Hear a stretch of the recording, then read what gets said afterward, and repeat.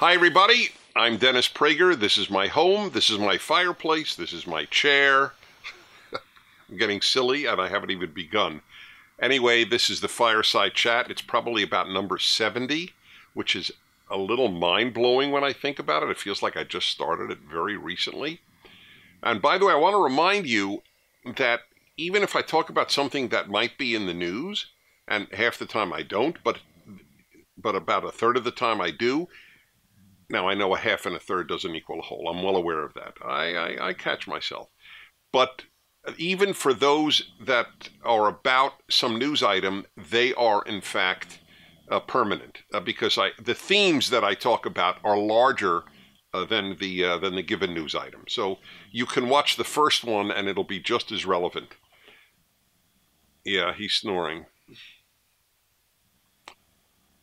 It's a service that I provide him, that when I begin speaking, happily humans don't react that way, or there's no question I would be seeking other work. But it does work on, is it too loud? It's not, it's okay, we're okay. I actually find it very calming, but I don't want you to get so calm that you join him in slumber. Anyway, I do want to remind you, this is completely unrehearsed. We don't even have a makeup person, which may be obvious. And it's just me talking to you and then taking your questions. And it's a wonderful way to, so to speak, get to know each other. Certainly you get to know me. And there's nothing formal about it, but it's about life. And it's my fireside chat each week. So welcome again. So I'm going to read to you what I want to talk about today is something that the president said, President Trump said, in his State of the Union address. I think we should, you know what, give him a little push. It's getting a little loud, even for me. And it's adorable, but I think, let's see what happens. Okay, Otto, that's the man. He's one of the best-known dogs in the world right now. As a result of this, because we get a lot of views and a lot of people comment on Otto. Anyway, the president said the following, I'm quoting directly. All Americans can be proud that we have more women in the workforce than ever before. Get that? Again, direct quote. All Americans can be proud that we have more women in the workforce than ever before. And when he said that, there was an eruption of cheers, not only from Democrats and not only from the women in Congress and in the hall, but from Republicans and men. Everybody just stood up and cheered. It was one of the rare moments that both Republicans and Democrats stood up and cheered. That happened very few times in the State of the Union address, since Republicans and Democrats agree on virtually nothing. So this was interesting to me that there was such an eruption of cheering. And it was interesting to me that the president even said it. I'm not proud that there are more women than ever before in the workforce. And you might say, well, what's wrong with you? What are you, some sort of male chauvinist? No, I'm simply realistic. Why is more women in the workforce something to cheer? If the president had said, more women than ever have a choice about whether to be at home or in the workforce, I would have cheered. But he didn't say that. He said we can all be proud. So here is to prove my point that it may not be something worth cheering about. Let's ask this question. What if the president had said, we can all be proud, every able-bodied woman in America is in the workforce? Would that be worth cheering for? Every single woman in America is in the workforce. If we're cheering that more than ever are, it's 76 million, I think the number. If we're cheering that more than ever are, then why wouldn't we cheer if every single woman were in the workforce? If you can't answer that, then my point is valid. Maybe we shouldn't be proud. Maybe it's not a source of pride. How many women are in the workforce who want to be in the workforce? Isn't that relevant? Is there any one of you watching? Is there any feminist? Is the most radical feminist a believer that every woman at work wants to be at work? Come on. If there's anything, feminists themselves have often said, well, of course women have to work because they have to work. A lot of them are single moms and they have to support their kids, or they're married and the home they feel that the husband and wife feel that they need a dual income family. So even people who really are happy about women working outside the house have to admit that a lot of women don't want to be working outside the house and are because of economic necessity. So why the cheers? Well, I can explain why the cheers from the Democrats and from feminists, well, which are largely the same, although they're Republican feminists. I'll come to that in a moment. Because they have actually a central goal of feminism from the beginning was to have women leave the home and work outside of the home. Let's be honest. While they claim that all they want is to give women a choice, the fact is, on planet Earth and not on some make-believe world, they really do want women to leave the home and work outside because there is a sometimes expressed and often not expressed feeling or opinion that a woman who is a full-time mom, wife, and homemaker, that's just not on the level of a woman who leaves the home and gets a paycheck outside, no matter what she is doing. You know, a lot of the women in the workforce are not exactly doing CEO work. A lot of them are driving Uber, and a lot of them are working in restaurants, and a lot of them are doing all sorts of work, all of which is noble. I truly believe all work is noble. But not all work is as prestigious or as desirable as some other work. When I'm in a restaurant and a 65, 70-year-old woman is serving me at midnight in some restaurant when I'm on the road, and I got off the plane and I get something. I don't any longer. I now I average about 17 hours of fasting every day, which I love, by the way. I'm not noble or anything. It's just I like it. I do have coffee with cream, but other than that, I don't have anything else. But until about 4 months ago, I would be routine. I would arrive in a city. I'd be hungry, or I think I was hungry, as it turns out, and I would get a bite. And I always thought about the waitress working the midnight to 5 a.m. shift, and it's something I always felt a little bad for her. I'm glad she has a job, obviously. I try to give her an extra tip to make it worthwhile. I mean, that's not going to make a big difference in her life, but a little difference.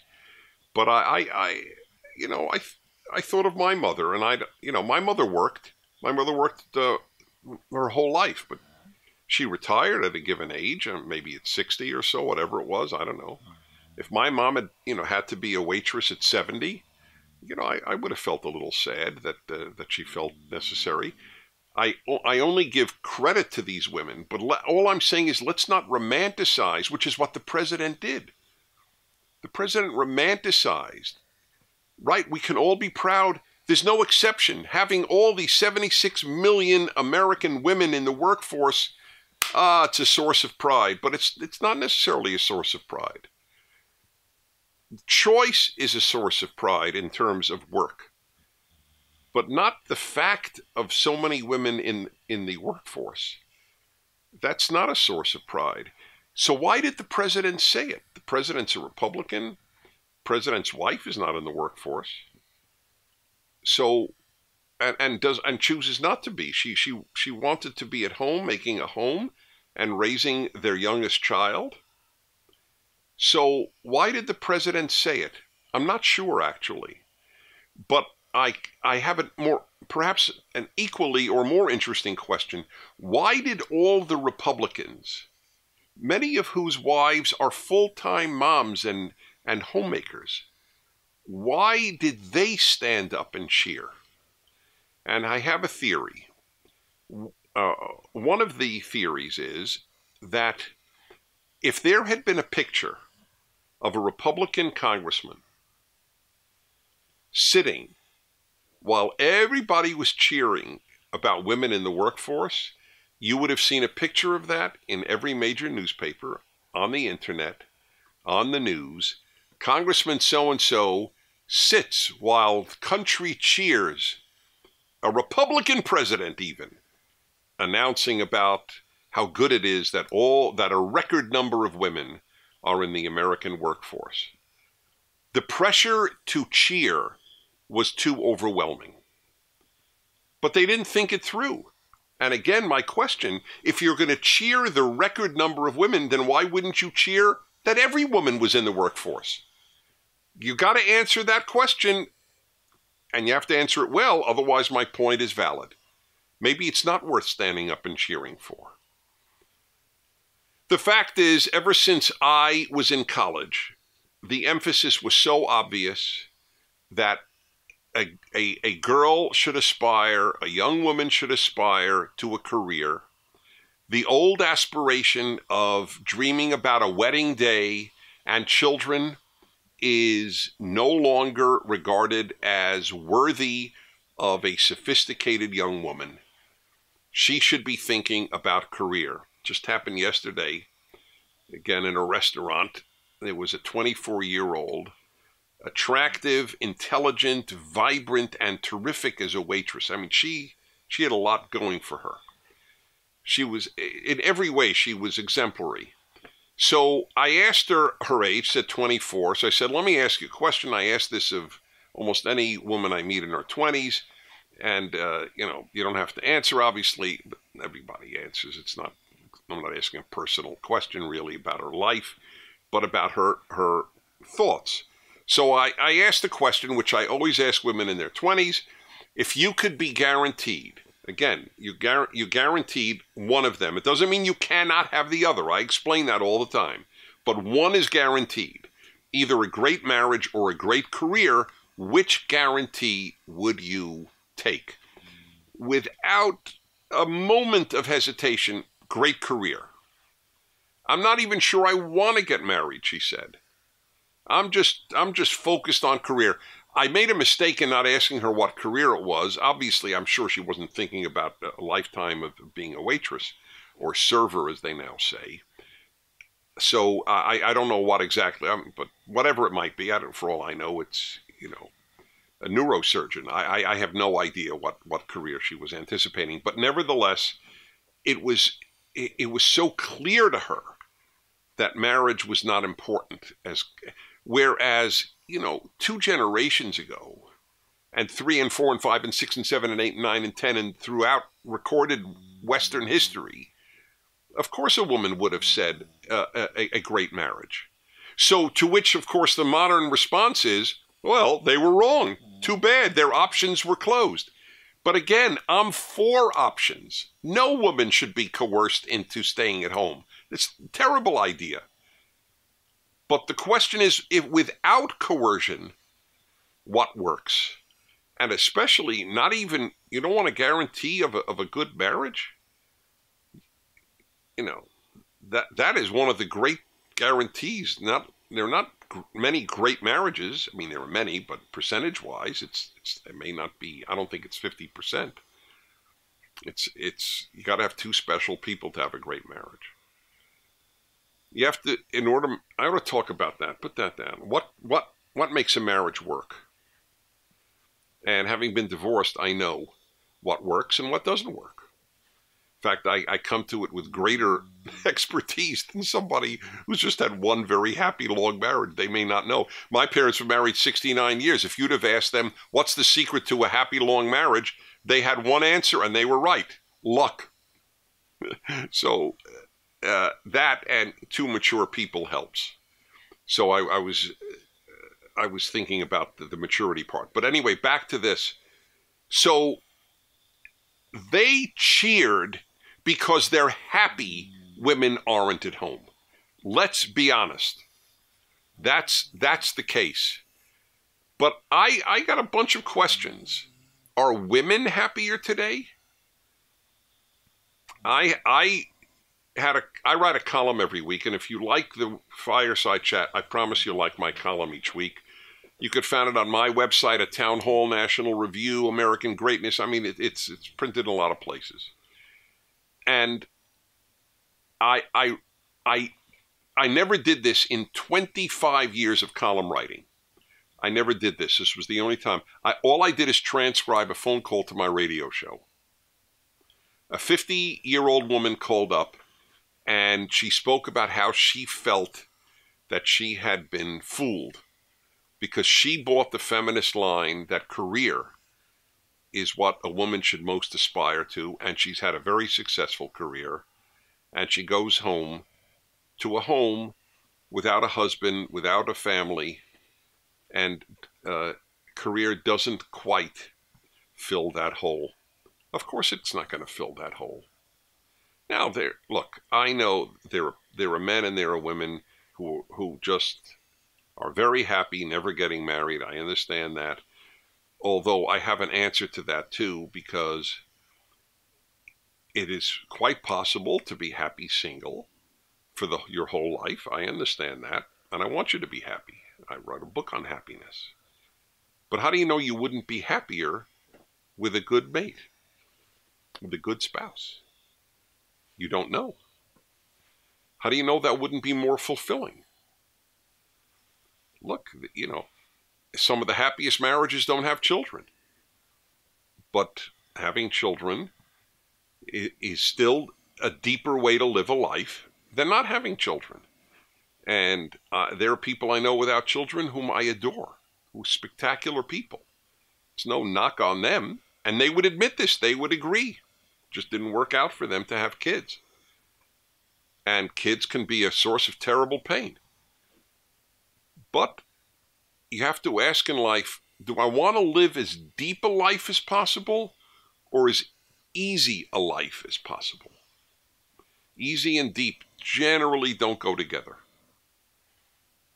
I knew at a very young age, both for emotional and intellectual reasons, I wanted to get married. I knew it in high school. I thought about it a lot in high school. Who's going to be the woman I'll marry? What kind of woman will I marry? What will it be like? And I wanted children at a very young age. I mean, I didn't get married until 32, but it's because it just didn't work out that I met somebody to marry. But I would have married earlier. Anyway, I don't know what there is to be proud of. I disagree with the president's statement, but what is most important is to analyze why the cheering was so lengthy. What if the president had said, we can all be proud of the fact that though American women have a choice, more women than ever have decided that they will devote the years that their children are young to running the house, to making sure that there is a happy home. What would the response be then? It wouldn't have been cheering. Oh, there might have been a few people who cheered. No Democrats. It's an interesting question, isn't it? Can you tell me here's another question. What does society need more? More women CEOs or more women writers or more women, I'm giving glamorous professions, or more children to be raised to be good people?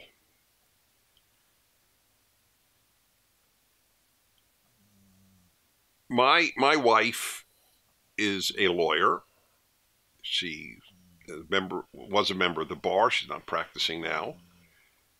Obviously went to law school, did very well, passed the bar first time in California, and all that stuff. My wife, and I feel funny saying it, she's brilliant. My wife is simply brilliant.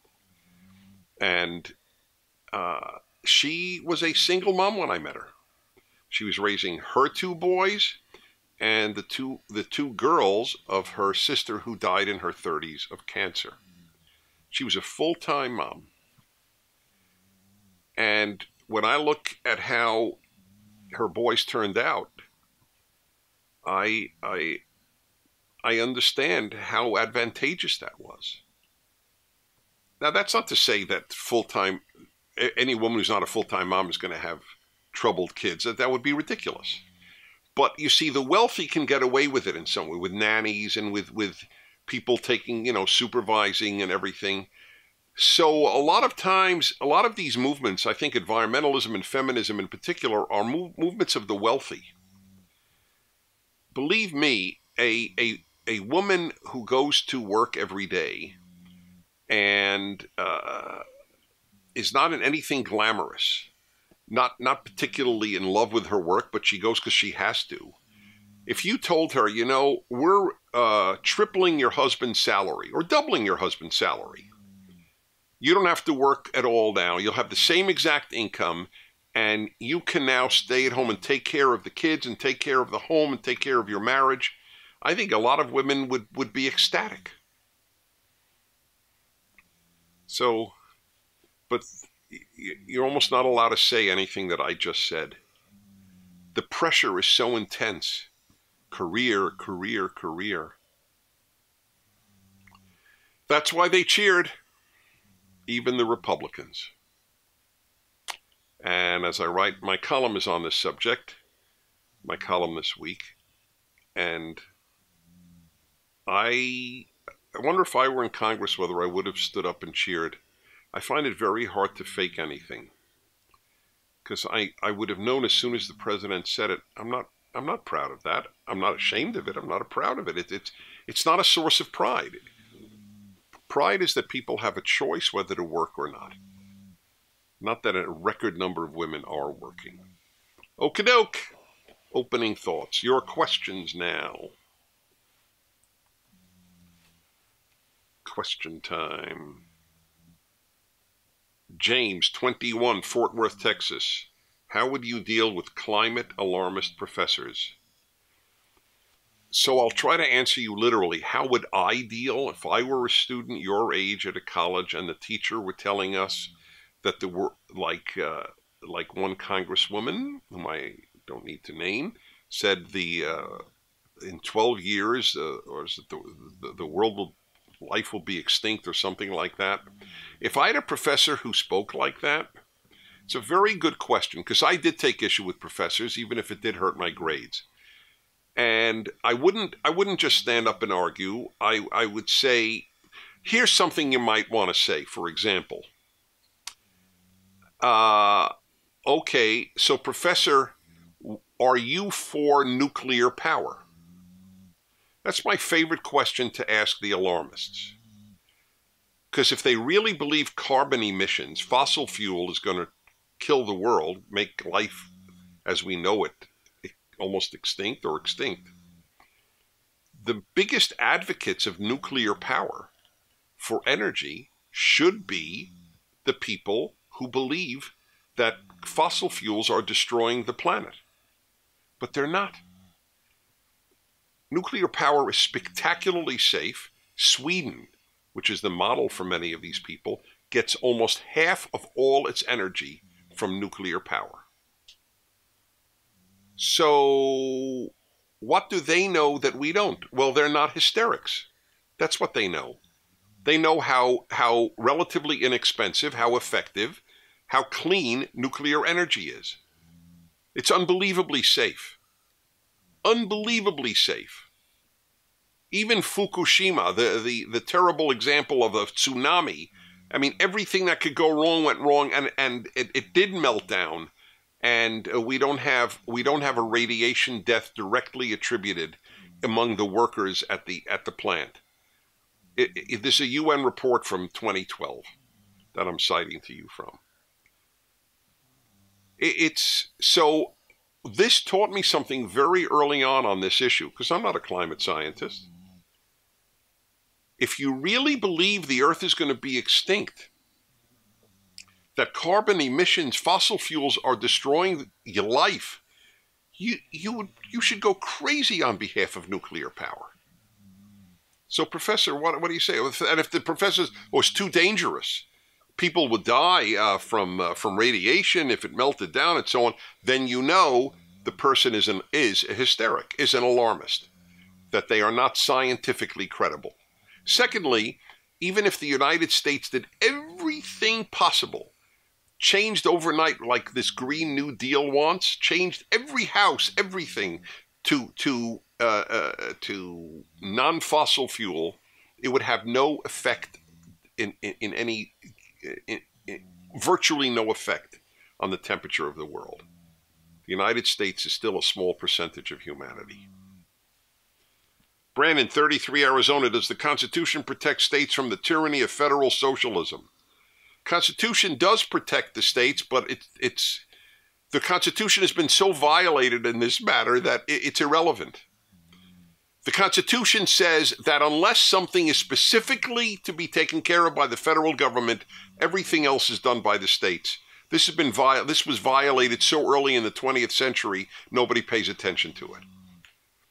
Now everyone thinks, I mean, the very notion that the government should take care of your health, that's not constitutional. That is not something that the government is supposed to protect us. The government has monetary duties, but to take care of us, this was the opposite of what the founders of the United States believed in.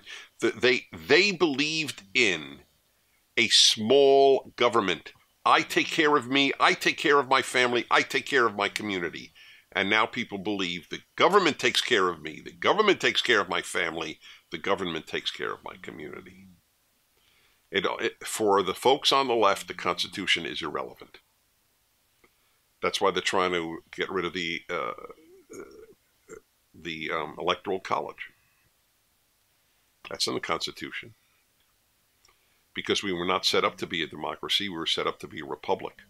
That's why there were 2 senators from every state, even though some states have 2 million people and some states have 25 million people. Robbie, 38, Atlanta. Hello, Mr. Prager. How should I deal with the regret in life? Thanks for all your wisdom. Whoa, that's a great question. That's a very tough question. My immediate response to you is, it is probably both healthy and unhealthy. It's healthy to have regrets because that means, you know what, I recognize that I did something wrong. But it's unhealthy to dwell on it because it's over. What good is it going to do you now?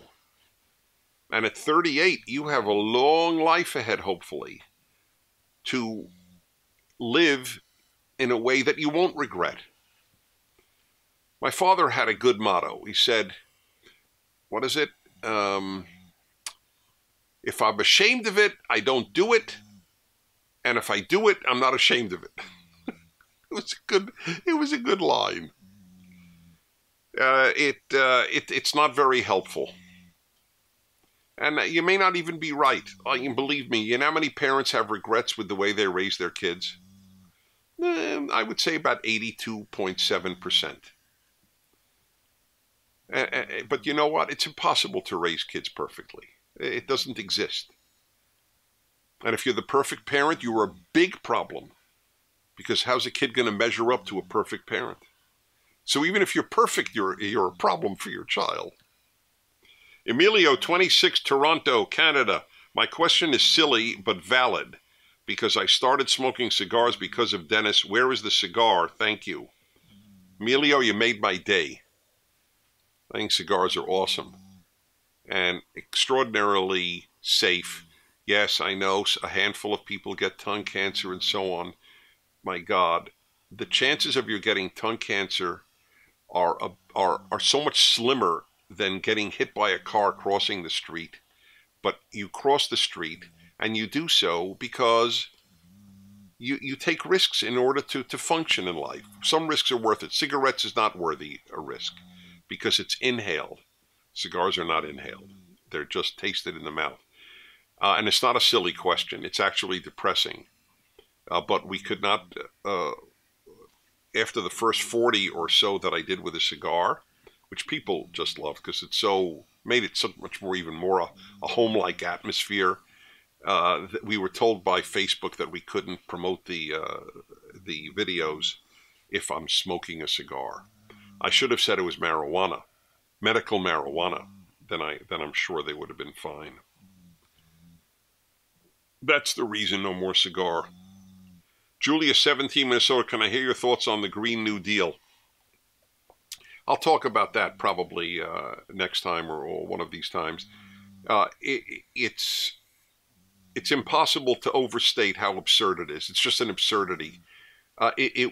We would end up with a country that would be utterly broke, monetarily broke, dysfunctional, and it would be a tyranny. The government would control everything, including what you did in your home in terms of power and so much else. It's hard to believe that anyone takes it seriously.